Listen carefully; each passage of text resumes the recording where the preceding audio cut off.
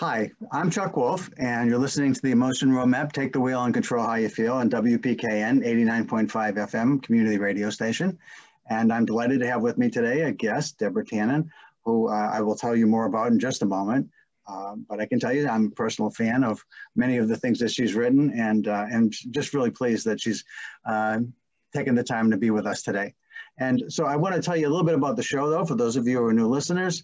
The show is about helping people understand how to manage their own emotions and how to influence the relationships with others by paying attention to how other people feel. And some of what Deborah has written about, I think, really plays to that. And I think you're going to learn a lot. And I hope that many of you are going to want to read a whole bunch of her books when we're all done talking to her today. Deborah is a university professor and professor of linguistics at Georgetown University, author of many books and articles about how the language of everyday conversation affects relationships. The most recent is Finding My Father, His Century-Long Journey from World War I Warsaw and My Quest to Follow. Of her previous books, the best known is You Just Don't Understand, Women and Men in Conversation, which was on the New York Times bestseller list for nearly 4 years, including 8 months as #1, and has been translated into 31 languages. Her books, You Were Always Mom's Favorite, Sisters in Conversation Throughout Their Lives, and You're Wearing That, Understanding Mothers and Daughters in Conversation, were also New York Times bestsellers.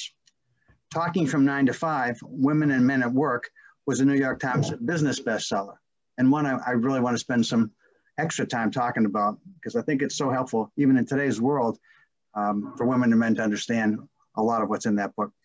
The Argument Culture, which I only read recently, which was written a number of years ago, but it's so important for today's world. Stopping America's War of Words received the Common Ground Book Award. And I only say this because I love you. Talking to Your Parents, Partners, Sibs, and Kids When You're All Adults received a Books for a Better Life Award. Deborah has been a guest on such television and radio shows and information shows as Good Morning America, The Today Show, PBS NewsHour, Oprah, and many shows on NPR. She's been featured in and written for major newspapers and magazines, including the New York Times, the Washington Post, the Atlantic, Newsweek, USA Today, People, and the Harvard Business Review. Deborah is one of the only 6 in Georgetown University's College of Arts and Sciences who hold the distinguished rank of university professor. In addition, she has also held key positions at Princeton and Stanford. She has also published poems, short stories, and personal essays, and her first play, An Act of Devotion, is included in the Best American Short Plays 1993 to 94. It was produced together with her play Sisters by Horizons Theater in Arlington, Virginia. I would like to give all of you listening a chance to hear her talk a few moments about each of her books, and then focus on at least 3, Talking 9 to 5, and The Argument Culture, and her newest book, Finding My Father. So with that, I'll turn it over to Deborah to tell you a little bit about her books. We talked about what we do in this interview, and we decided one of the best things would be for her to just give you sort of a history of how each of the books came about and how they led one to another. So Deborah, I turn it over to you. And thanks again for being here. So thank you so much for that lovely introduction, and it's a pleasure to be here on your show. As you said, it was my book, You Just Don't Understand, about how women and men communicate, that got a lot of attention. Certainly caught me off guard that it got that much attention. But actually, the book that I wrote before that was the book for which I had, I would say, outside ambitions, and that was a book called That's Not What I Meant. Subtitle, How Conversational Style Makes or Breaks Your Relations with Others. We know when we talk to each other, we have to say what we mean, and we do. Sometimes I'm asked, wouldn't this be a better world if people just said what they mean? And I usually say, well, we do, but we say it in our own conversational style. So you talk to someone whose conversational style is relatively similar, chances are they're going to know how you mean what you said, and you're going to pretty much know how they mean what they say. And this is really important, you will get accurate impressions of each other. If you talk to someone whose conversational style is different, and that could be because of ethnic background, regional background, where you grew up, the culture you come from, and whether you're male or female, it's also an influence. If you talk to someone whose conversational style is different, the chances are great that they know what you said, they speak the language, but they don't know how you mean what you said. And they may come away with wrong impressions of your intentions toward them, of your abilities. So just a couple of quick examples of that. Let's say there's a couple, they come from different parts of the country, and one complains to the other, your parents aren't interested in me. They never ask me any questions. And the other one complains, gee, well, when we visit your parents, it's like an interrogation. They're always bombarding me with questions. Well, is asking personal questions intrusive, or is it a sign of interest? Anytime two people talk, they have to know when it's your turn and when it's my turn. And one way that we gauge when someone else is ready to stop their turn and give the floor over to you is how long they pause. It turns out that a conversational style difference is how long a pause you think is normal between turns. So anytime two people talk, and if there's a difference, let's say one expects this much pause and the other expects this much pause, what happens? This much pause comes first. And that person starts thinking, this conversation is running down, you're not saying anything. I'll be a nice person, I'll take the floor. And if it happens again and again, you end up doing all the talking. And you don't walk away thinking, gee, I think we had a slightly millisecond difference in how long a pause we expect between turns. You draw conclusions about the person's intentions and the kind of person they are. You don't want to hear me talk, you just want to hear yourself talk, or you're not interested in me, or you have nothing to say, you're making me do all the work here. And that is something that, yeah. So let me stop you and just say that I've had that experience. I resemble that remark. It was very recent, actually, with a woman from Texas who takes long pauses in what she's saying, and it's sort of sometimes where I've made the mistake at the symphony when I thought the symphony was done, and I start to applaud, and it's not done, and it's just a break. And it's the same thing with my conversation with her, and I've had that experience where she actually, we had a conversation offline about it because. And I said, oh, I'm sorry, I will now wait. I will wait much longer now than I normally. I'm from Massachusetts. We talk fast. I grew up, if you weren't talking, it was my turn. And the key, that's so perfect. And the key is what you said, if you're not talking. How do you make that conclusion? You're not talking. Right. And that's a perfect example, right? And this even happens among people who are married to each other, who live together, who have known each other a long time. So that was one of many, many aspects of conversational style that I wrote about in the book. That's not what I meant. Obviously, there are many others as well. That book had one chapter on conversations between women and men, conversational style, his and hers. It was not the focus of my research up until that point, but others had done research on it, and I was familiar with it, and I had a chapter on that. That was the chapter everybody wanted to talk about. And that's why I decided, okay, I'll write my next book about that. And I had scaled back my ambitions. I'm not going to change the world. Somebody said to me, your book just needs to do well enough that they let you write another one. So I felt, okay, I've hit that plateau. And so I wrote You Just Don't Understand, conversations between women and men. And that was a complete surprise. Many of you have heard the joke, references to why don't men stop and ask for directions? Believe it or not, that comes from my book. Before I wrote You Just Don't Understand, nobody talked about that. It was something a lot of people picked up in the interviews about the book. And my take on why that is comes down to a pattern that I had observed. Whenever we talk to each other, we always have to balance who's up, who's down, maybe relative status, hierarchy, and how close or distant are we. And there seemed to be a tendency for the same conversation for women to walk away asking, has this brought us closer or pushed us farther apart? And for men to walk away asking, has this put me in a one up or a one down position? And obviously we're both interested in both, but it's just relative focus.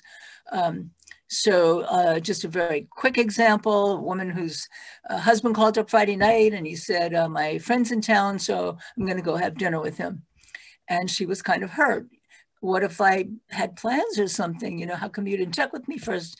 And he said, I can't tell my friend. I need to ask my wife for permission. That's the status approach to it. She didn't think it had anything to do with permission. She thought we're connected. And she would be pleased to tell her friend, I'm connected to somebody. What I do has an impact on him, so I'm going to check. And so another pattern for many women, and this goes, I trace the girls who are very young, they tend to have a best friend, they spend a lot, and from the time little girls are very young, they tend to have a best friend, they spend a lot of time sitting and talking and telling secrets. The way I put it is, talk is the glue that holds that relationship together. Your best friend is the one you tell everything to. The boys seem to focus more on activities. Your best friend is the one you do everything with. And if there's a fight, he'll be on your side. And so that leads to this frustration. It was one of the things I wrote about that got picked up a lot from that book, the end of day conversation, where she might ask, how was your day? And he asks her, how was your day? Well, she answers what she did, where she went, who she talked to, what they said, what that made her think, what that made her feel. And then in answer to her question, how was your day? Nothing much, same old rat race. But then they go out to dinner with another couple, and guess what? He's telling them about this funny thing that happened during the day. And she feels hurt by that. You know, what am I, chopped liver? And I explained it as this difference in the role of talk, that for her, we tell what's happening as a way of creating closeness. And for many men with other people, that you need to entertain them to show that you're taking your part. Unless you're with other people, that you need to entertain them to show that you're taking your part. Unless you're with other people, that you need to entertain them to show that you're taking your part in the conversation. You're with other people, that you need to entertain them to show that you're taking your part in the conversation. And get the respect and attention you deserve. Let me just interrupt and just to tell Sure. you that, so I don't know, it was 20 some years ago probably that you just don't understand came out. And at that point, I asked myself the question about why I wasn't asking directions. And I didn't have a good answer. Ever since been asking directions when I don't know. Thank you so much for pointing that out. I should have explained why I used that example. It's this connection versus status that for many women, well, you know, you make a fleeting connection to a stranger, you get where you're going, you didn't lose anything. And for many men, it's uncomfortable because you're putting yourself in a one-down position to a stranger. You know, I'm lost, can you help me? Now, most men will tell me that's not it at all. They probably don't know either, and they're going to tell me the wrong thing. Well, but that's as a person who has 3 son-in-laws, I can tell you it feels that way. I don't want to tell somebody where they're going because I can't. I mean, I don't want to be the one who's right. Even it's just crazy. But no, yeah. It definitely, absolutely, that happens. But it's interesting to me that women don't tend. I've never had a woman say to me, "Well, it's not good to ask directions because someone won't know and they won't admit it. They'll tell you the wrong thing." And that's another pattern that women are more likely to say, "Oh, I don't know." Yeah, so for each of these books, I could talk for 2 hours, so I'm going to try to just hit the highlights about each. So after that book, people said to me, but what about the workplace? I spend more time at work than I do at home. And so I wrote the book, Talking from 9 to 5, about the workplace. And for that book, I actually went to work every day in 2 large workplaces, one on the East Coast, one in California. I got to know everybody in these organizations. I also visited some other organizations for a shorter period of time, but these big ones, got to know the organization extremely well. And I had 4 people in each place carry or wear a tape recorder and record everything they said for a week. And then I had it transcribed, and then I shadowed each of those 4 people so that I got to know them, their peers, their superiors, their subordinates, right up to the CEOs in both cases. I ended up really coming up with what I have written about so much since, the double bind that women in positions of authority find themselves in. I did focus in particular on women in positions of authority, that is management. And a double bind is different from a double standard. A double standard is unfair. You're being held to a different standard, but you can meet that standard. A double bind is a no-win situation. You have two sets of requirements, and anything you do to fulfill one set of requirements actually violates the other. So whatever you do, you're doing something wrong because you're violating one or the other. In the workplace, in positions of authority, the two sets of requirements are speak like a boss, like a person in authority, and speak like a woman. Because if you're not a good woman, people aren't going to like you. If you're not a good boss, they're not going to respect you. These requirements of a good boss, a good person in authority, I don't mean a good boss as in, you treat your subordinates well, but the kind of ways of speaking that a person in authority is expected to use are be sure of yourself, be confident, tell people what to do in an assertive sort of way, tell people what you're good at. All of those things are unacceptable to be a good woman. You're supposed to be self-effacing. You're not supposed to talk too much. You're not supposed to tell people what to do in a very direct way. Even girls, you don't hear them saying, give me that, throw that away. No, go over there. They'll say things like, let's do this. let's do that. They know who's boss. They'll listen to the high status girl that says, let's, but they don't speak in that imperative way. So women in these positions of authority are in a double bind. If they talk in ways expected of women, then they're seen as lacking confidence as a boss. If they talk in ways expected of a person in authority, they're seen as too aggressive. And I'll give you just a quick example. I was in one of these places. I was actually giving a talk at a women's college, and the president of the college told me, she was the first woman president, even though it was a women's college. She had been overheard by a member of the board of trustees saying to her assistant something like, could you do me a favor? And went on to tell her to do something. And the board of trustees member took her aside, Guy, and said, don't forget, you're the president. He felt that by using the expression, could you do me a favor? She was lacking confidence. She wasn't talking with authority. She told me this story in front of her assistant. The assistant said, but I like that she talks to me that way. I know what she wants and I'm going to do it. But that's an example of where she was communicating with her female assistant in a way that didn't seem to demand it, but she was seen as lacking confidence. And by the way, you see this all the time with women in public life. Women running for office, they're either seen as too aggressive or they're seen as less competent. And lots of yeah, I noticed that you have been in Harvard Business Review. I really like that that magazine, the journal, quite a bit. And recently they had something about women who aren't making it through the glass ceiling, which is also in this book. You've got a chapter on that. And what they wrote was pretty disturbing to me. They found this is like this past year, 2020, that people are partly not making it because of childcare, and that they make choices because of childcare that they don't take as advanced a position as they might if they weren't involved with childcare. Now, what's curious is that that's true of women who don't have children. That doesn't hold water. But people seem to have this imagination of what actually is happening.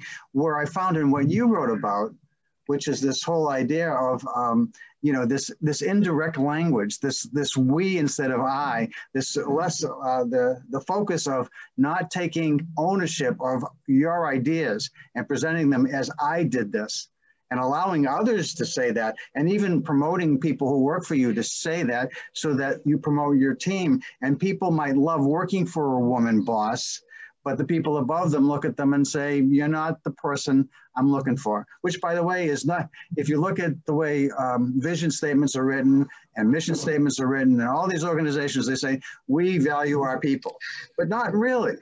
Not in the way that, if you're really looking at how people are leading, and you recognize that when a woman doesn't necessarily tell someone the answer, because they don't want to embarrass them, or they want to help them to grow, or they're trying to teach them and help them to feel confidence themselves, it's a demerit. It counts against them in the promotion scale, and they don't look decisive and they don't look competent.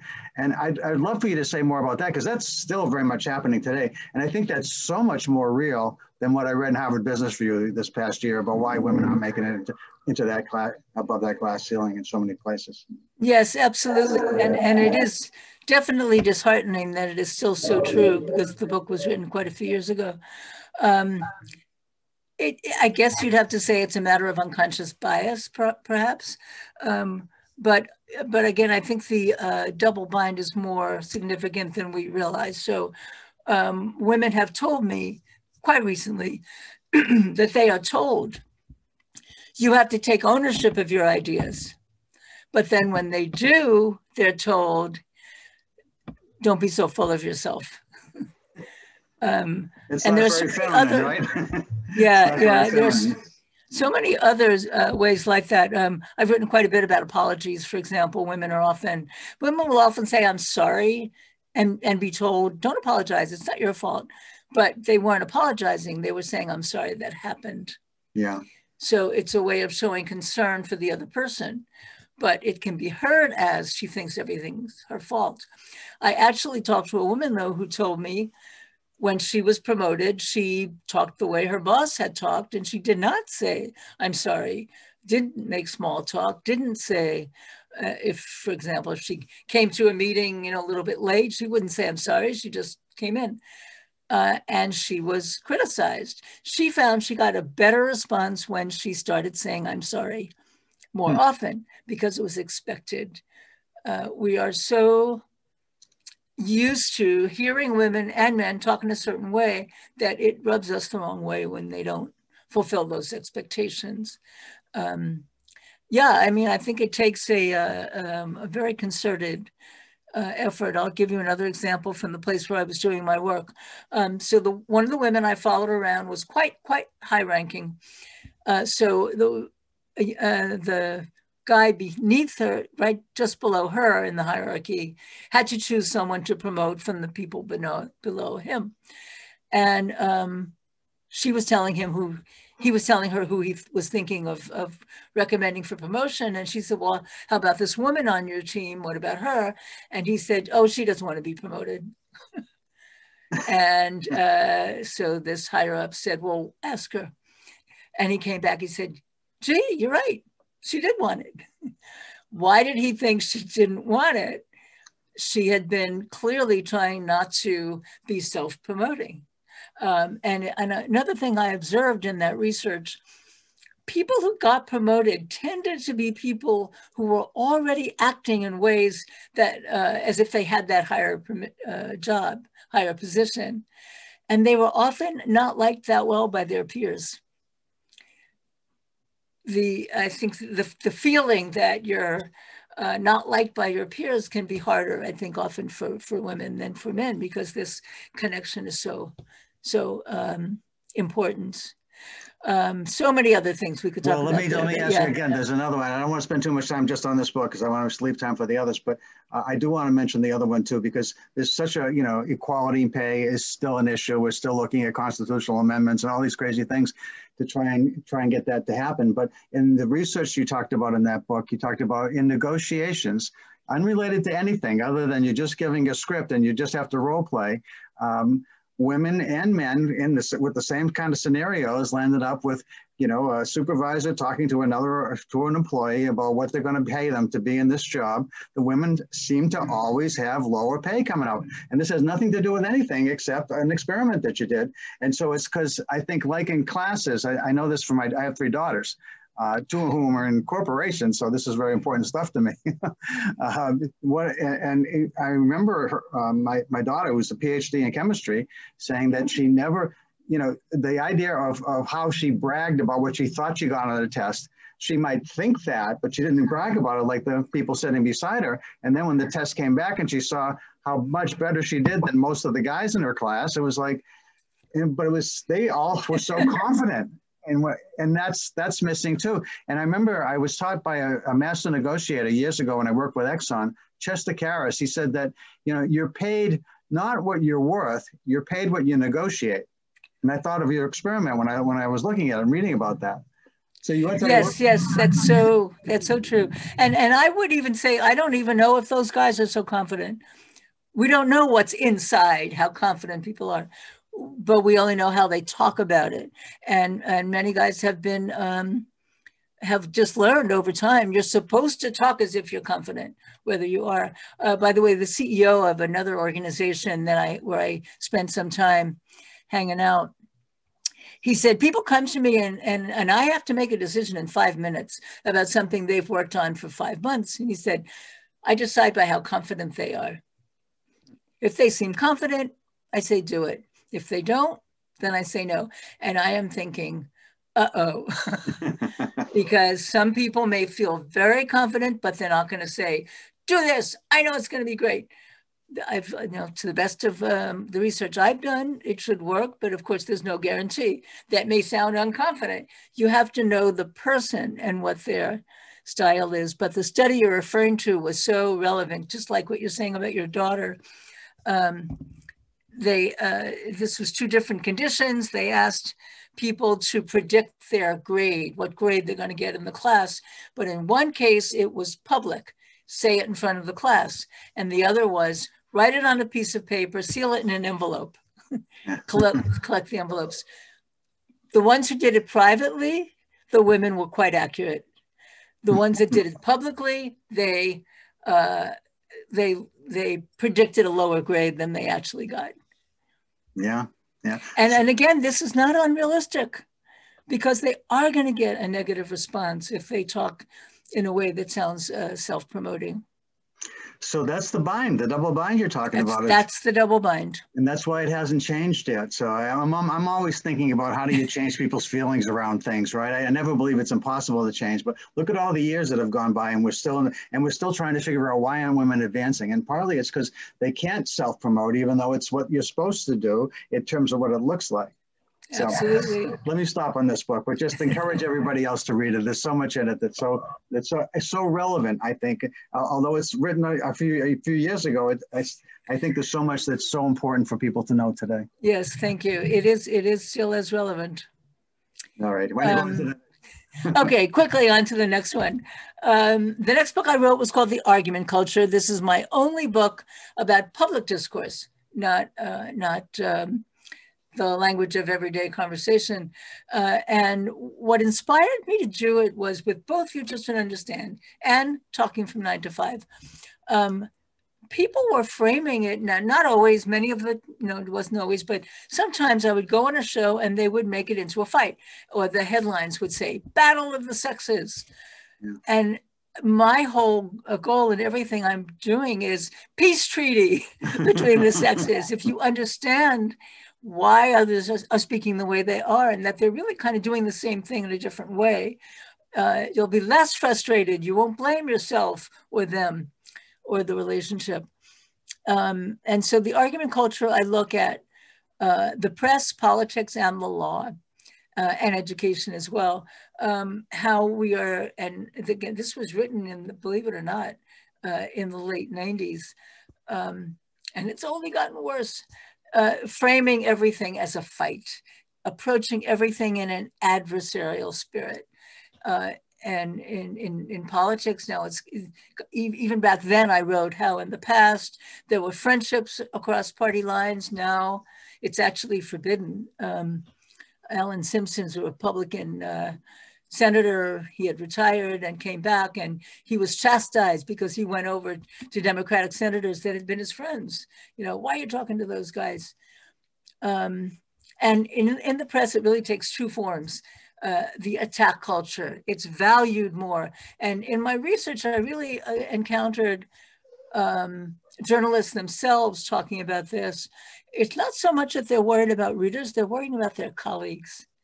That if they don't write aggressive, attacking, telling everything you do that's terrible, making everything into a scandal, they're afraid that their colleagues will think that they're rolled over, that they are writing puff pieces.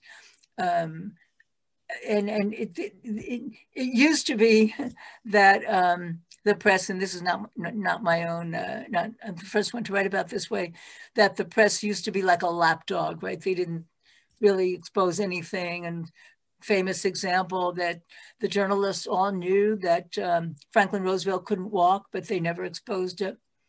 But now they're attack dogs, and they should be watchdogs, something right in between. And the two sidesism, which is even, again, as dangerous today as it was back then, that everything is a fight between two warring camps. And so if you think that you're going to get better coverage, get more readers, if you talk about what's fascinating, have people fight, insult each other. And what happens is that when politicians themselves are doing things that are not aggressive, that are trying to work together, they don't get coverage. And the Holocaust denial, denying that the Holocaust ever existed, has had more success in this country than any other. And it seems to be because it has succeeded in masquerading as the other side in a debate. Deborah Lipstadt, who has written a book about this, talks about being invited on a show and they wanted her to debate Holocaust deniers. And she said, no, there's nothing to debate.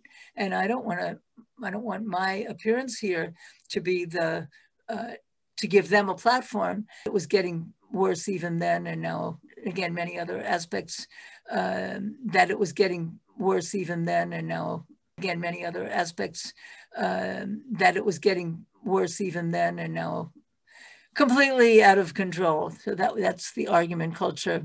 Well, let me say a little bit about it, and I won't spend time on this, even though I want to, because I want to talk to you about your dad and the book you wrote. Yes. But I do want to say, first of all, I just happened to pick this up this summer to read it, and it was written a long time ago, but because I'm a fan of other things you've written, I thought, well, look at this. And I had no idea that you'd written that. And then as I started to read it, I thought, boy, this describes today. I mean, it describes every cable news channel and everybody that's addicted to the sensationalism of this is what's horrible. And I can't believe anybody dares to run for office anymore because of the how hard it is to keep your family safe, to not be attacked by, I don't care which party it is. I mean, parties are saying, we got to go after those people, I mean, yes, I talk about that in the past, you sacrifice a lot to go to public service, your private life and your income, but now you're putting your reputation at risk. Yes. Well, the one thing I just want to say to people, I think it's a great book to understand where it comes from, because you talk about the Latin word for school and where it comes from, and it's a military origin, and how the people who were first, the priests and monks and in schools were coming out of a church where we were often, usually before that, soldiers, and so much of what we're doing has this, the metaphors we use, we got to go to war with these people, right? I mean, we just got to disagree, and so I think I think for whatever, it's been on steroids for the last number of years, it feels like to me, and it's dangerous and it's scary to me, and that's why my show's on the air. That's why I'm trying to give people some hope about how to manage their own emotional stuff. Suggest to people that they don't watch so much cable news. I mean, you can watch once a night, just to find out what's going on. Just watch the news part, not all the opinion pieces, and then move on with your life. But so I encourage people to read your book again. Although the one thing I did want to ask about is, because you did talk about China as having a more harmonious philosophy. And of course, in today's China, I don't see that happening. And I wonder what your thoughts were about that. And then I'll stop after that. But. Yes. Actually, a student of mine wrote a dissertation about this, about Japanese. And she said they never have two experts. They have one, or they have three or more, so that they're not tempted to put it into that Asian culture in general is not as obsessed with this as a public way of doing things. It doesn't mean they're not hating each other and going to war, but I talk about the yin yang image. If it was us Western, we would have a line down the middle, yin yang. But what it is one curves into the other and has a little circle of the other within it. So I think Asian philosophy is more less agonistic. I get the term from Walter Ong, who talks about Asian culture as being much more Irenistic, that is from Latin, peaceful. But you can use peaceful formats to tear each other down. Yeah, I get it. I don't want to get carried away talking in too much detail about any of these, because we have a couple more to mention. Okay, well, go ahead. I won't interrupt you now because I want to give you time to talk about your dad. Okay, let me go quickly through the next 4 books, and I'll just give you one example of each. I then wanted to get back to personal relationships, and I wrote a book called I Only Say This Because I Love You, about adult family relationships. And I'll just give you one key example. It was a couple where they're in a restaurant and the guy says he's going to order the steak, and the wife says, "Did you see they have salmon? Do you like salmon?" And he says, "Will you stop criticizing everything I eat?" And she said, "I'm not criticizing. I'm just trying to show you something you like." Of course, she was criticizing. Right. Because if she was happy with what he ordered, she wouldn't have said anything. But she also was showing caring. The doctor told him he should eat less red meat. She loves him. She doesn't want to lose him. Right. But this double meaning of, are you showing you're caring or are you showing you're criticizing, which was true of all the family relationships I looked at, is what I ended up building on in the next book, which is Mothers and Daughters, called You're Wearing That. And I picked that because daughters say it to mothers as well as mothers to daughters. But again, that was the chapter about which I got the most questions, what everybody wanted to talk about. In my book, I Only Say This Because I Love You. And I remember this one journalist saying, "Well, why do mothers and daughters have so much trouble? We're both women." And I thought for a second, it's because we're both women. Women talk more about more personal topics and have more opportunity to say the wrong thing. And the biggest complaint from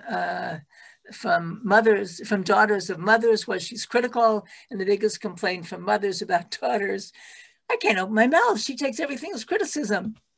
And it really is the caring and criticizing. Just one more quick anecdote. A woman told me, she's in her 60s. She said, "My mother's losing her eyesight, but she can still spot a pimple across the room." And I said, "I'm sure she comes over and says, here's this cream that I read about that's going to help, and maybe I bought you some." But who else looks at your face with that level of scrutiny? Yourself. And mothers and daughters do tend to look at each other as reflections of themselves and subject each other to the same level of scrutiny to which we subject ourselves.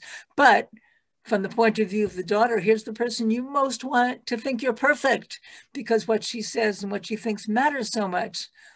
And from the point of view of the mother, here's the person you most want to help. But any suggestion and offer of help is indirect criticism. So I try to piece all that together in that book. I've spent a lot of time trying to understand if I have a conversation that I want to have with someone and it's a challenging conversation for whatever reason, multiple possibilities for different reasons that might be challenging. How do I want them to feel when I talk to them, and how am I going to feel? And I think part of making them feel differently is understanding the different styles that you talk about.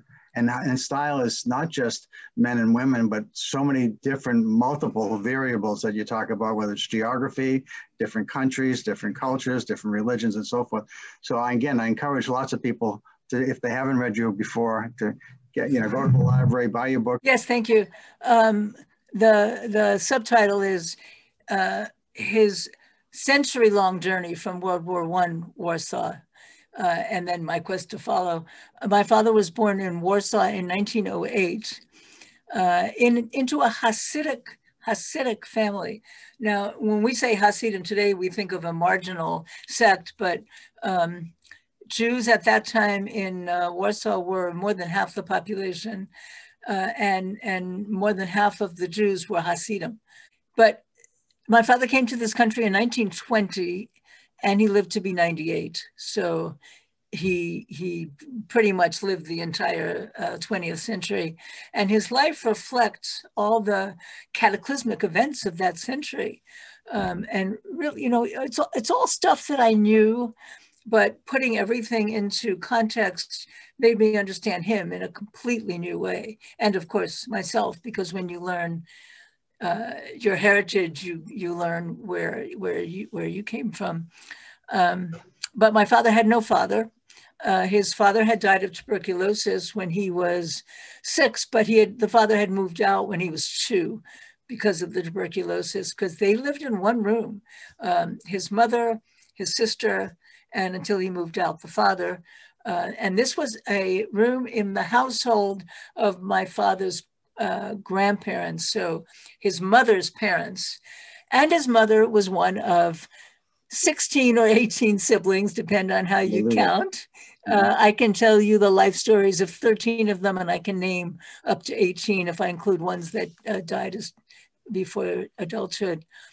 And yes, several of my grandmother's sisters had astonishing lives.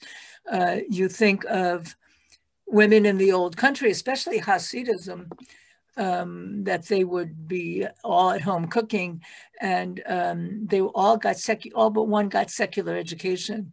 So my grandmother founded and was the principal of a school, in fact, the first school for Hasidic girls in Warsaw, probably in Poland. One of her sisters had studied physics and chemistry in Zurich with Einstein, had become his lover. Later, when she was in this country, and then Einstein later came to Princeton and his wife died, she went to Princeton to be with him. Apparently their affair rekindled, and she became pregnant by him and had an abortion. She was sure he would marry her when his wife died, but after his wife died, but he did not. Their sister was a dentist, first woman periodontist and dentist in New York. And so they were quite educated and fascinating. The women were educated, their brothers were not. My father spoke Polish to his mother and aunts, and Yiddish to his uncles and grandparents. Apparently the uncles didn't speak Polish very well. And apparently that's because the only thing that mattered for them was religious education. And the way my father explained it was the girls didn't matter, so they were allowed to go get educated. Now, how did they get educated if my grandmother started the first school for Hasidic girls? That is a mystery I haven't quite found the answer to. But I think many of them, they all gave up Hasidism. And this is kind of interesting. I initially thought the book I was going to write about my father was about the Hasidic community of Warsaw he was raised in. He had astonishingly detailed memories of that life and that world. And some of the reviewers of my book are particularly talk about that, and I only gave you a tiny bit of what he remembered. I thought that I was going to bring back to life and preserve that Hasidic, the Jewish Warsaw that was destroyed by the Nazis in World War II. But in reading about the period in connection with writing the book, I learned that it was actually World War I that was the end of that world. And when I thought about it, I realized, yeah, all those aunts and uncles gave up Hasidism. Only the oldest sister and one of the younger brothers stayed Hasidic. So really that world was ending, and it's kind of fascinating. Okay, so my father comes to this country in 1920, and that's really fascinating because I always knew it was unusual that my parents were born in Europe. My mother in Russia also came around the age of 11. and all my other people my age, it was their grandparents. And it wasn't until I began, again, doing the research for the book that I realized the year my father came, 1920, was the last year there were no limits on immigration. Because he had no father, my father had to quit high school at 14, went to work in the garment district. This is another fascinating thing. There were factories in New York. Immigrants could get jobs in these factories. The conditions were terrible, but they could. And when you think about it, a 14-year-old boy could get a job and support his mother and sister. They were poor, but he was able to support them. He went to high school at night. That is, he took high school equivalency tests at night, went to law school at night, got his law degree, got a master's in law, passed the bar, but it was the Depression. And so his life story is very much, from his point of view, this struggle to have to actually earn his living as a lawyer. When he sat down after retirement to write his life, he started by making a list of all the jobs he had held and work he had done, and it came to 68. And a lot of it was during the Depression, and quite dramatic jobs. There's one, he was an alcohol tax inspector, and in his description, his memory was surreal. He wrote, after he wrote these 68 jobs, he wrote or dictated detailed descriptions of each one. And about this one, he said, "I held my gun hard and waited." What? Gun? I never heard my father raise his voice. He was the most kind, gentle, even-tempered. But yeah, he was carrying a gun. They were chasing bootleggers.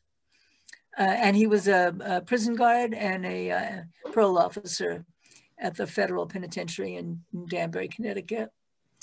And so really, from my father's point of view, when he looked back on all these jobs, he was proud that he had done what he had to do. And I came to understand that that's all he ever asked, what he had to do. He never asked what he wanted to do, as I have had the luxury in my life to ask. And so because of the Depression and wrong decisions that he made, he ended up not really being able to support his family as a lawyer until he was 50 and I was in junior high school. I start one chapter on this. A journalist who had interviewed me called me and said, "Something I have here in my notes doesn't make any sense. You say your father was a lawyer and you say you were raised working class. How can that be?" Well, until I was in junior high, my father was a cutter in the garment district. And after I was in junior high, he was a lawyer. The brief story of that is he became active in politics in order to get a political appointment as a way to, because he couldn't leave his family with no means of support. And he was supposed to, he was promised he would get an appointment in a year and then another, and it was 13 years before he finally did. And then he gets this political appointment as an assistant counsel to the Workmen's Compensation Board. And less than a year later, total shock, this never happened in New York State. A Republican is elected governor, Rockefeller, and he loses the position. But at that point, he sets up his own law practice. And I do explain how he was able to do that. So, and my father was a communist. I have his FBI file. They did not find him. They did not uncover that he was a communist, which he had been. And he did become disillusioned with communism. He told me that when he came to this country at 12, he was already self-identified as an atheist, a communist, and a Zionist. He became ever more passionate about his Zionism, but he did give up, and his atheism. Those two went together, of course. Very Jewish identified, but he gave up the organized religion, and he was disillusioned with communism. Although when he was 97, he was reading a biography of Stalin, And he said, communism didn't fail. It was never tried. Her, she was not a secret. I call her. Both my parents talked about her. She was not a secret. I call her Helen. Both my parents talked about her. She was not a secret. I call her Helen. Both my parents talked about her. She was not a secret. I call her Helen. Both my parents talked about her. She was not a secret. I call her Helen. That's a pseudonym. So the question of why he married my mother and not her, at one point he said to me, oh, your mother wasn't my girlfriend. Helen was my girlfriend. So why did he marry my mother and not Helen? And so that is a mystery that I unravel. My father told me at one point that he had saved Helen's letters, but didn't know where they were, that if he could find them, he would give them to me. And I did eventually find them, and he let me keep them. And so I traced the relationship in those letters. And yeah, so that's maybe it's, we all have these alternate lives. I did start out thinking my parents were not well matched. Maybe Helen would have been better matched. The fact that if my father had married Helen, I wouldn't be here didn't quite figure in my thinking, but I think a lot of thinking is magical thinking. I kind of realized on some level, I was thinking, well, maybe if he had married Helen, she would have been my mother. Obviously, that was not accurate. But I do unravel that mystery by reading their letters, which are quite astonishing. Yeah, I not only found her letters, but he had kept copies of many of his letters to her. He was a hoarder. I think he saved every piece of paper that came into his life. So I have copies of many letters that he wrote and many, many letters that he received. So mountains and mountains of words that my father left me. He was a man of words. And although he was never a professional writer, he was a wonderful writer and clearly loved writing. So I got that from him. So the last thing I'll say is, when I was a kid, my father was never home. He was either at work or doing his political work. And I'm the youngest of three. So even if he was home, he didn't have a lot of time just for me. And so deciding that I would write this book about him, which he wanted me to write, I think it was kind of part of his hoarding. He saved everything and he wrote all this stuff. And where was it going to go? Well, if I write a book about him, doesn't go to waste. But by writing the book about him, I was able to keep him with me, and all the hours we spent talking, and I have 200 cassette tapes of interviews and conversations with him. I would never, I'm a workaholic, take off in the middle of the day to go spend hours talking to my family unless it was the purpose to write a book. So that gave me an excuse to spend all those hours talking to him about his past. And he loved to talk about his past. I think it was nice for him that I wanted to listen. I think so too. Let me say, I'm going to have to end here, but let me just close with a couple of comments about the book. First, I enjoyed reading it a lot. I thought of your dad when he was a very funny man on occasion. When some of the things that you wrote that he said, it would just caused me to laugh out loud. And also, he was a very dedicated man to providing for his mom and his sister, and then for you and your family. And so he constantly found ways to make things happen. I think it actually started from the time he was 12, delivering telegrams, if I remember right. Yes, that's right. He was bringing tips home for your mom. For his mom. And then I think that the other thing that I came to really appreciate was your mom and her family, and how important that warmth was for him to actually be able to move on from his mom and his sister, because that might not have never happened if your mom had figured out how to get him to marry her. So. Yes, let me just say a word about that. Yes. And this is something I really came to understand in writing the book. Why was he so obsessed with his childhood in Warsaw? Why did he remember it in such detail, talk about it with such nostalgia? And I came to the conclusion he was part of a community there, living in this big family with all these aunts and uncles. As he once said, you couldn't walk out of the house without running into a relative. In this country, it was reduced to just his mother and his sister. And it was a very unhappy household. His mother, I again figured out. My father also gave me journals he had kept from before he was married. She was clearly very depressed. So it was a very unhappy household. But he would never have reneged on his responsibility to take care of them, except for what he perceived as a greater responsibility. So my mother succeeded in convincing him that he had a greater responsibility toward her.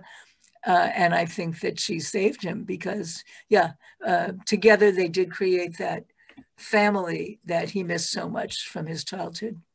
And where can they get your book, Deborah? Where can people find your book if they want to buy your book or any of your well, books? Any bookstore will have it. Of course, I hope people will buy it in independent bookstores, but Amazon does, of course, have it as well. And it's Ballantine, so you can get it on their website as well. Well, okay. I want to say thank you, Deborah, for being my guest. It's been just a real delight to have you. And I want to say thank you to my listeners. I've been listening to WPKN 89.5 FM in Bridgeport, Connecticut, community-sponsored radio, and it's sponsored by all of you. So thanks very much. And thanks for being here, Deborah. Thank you so much.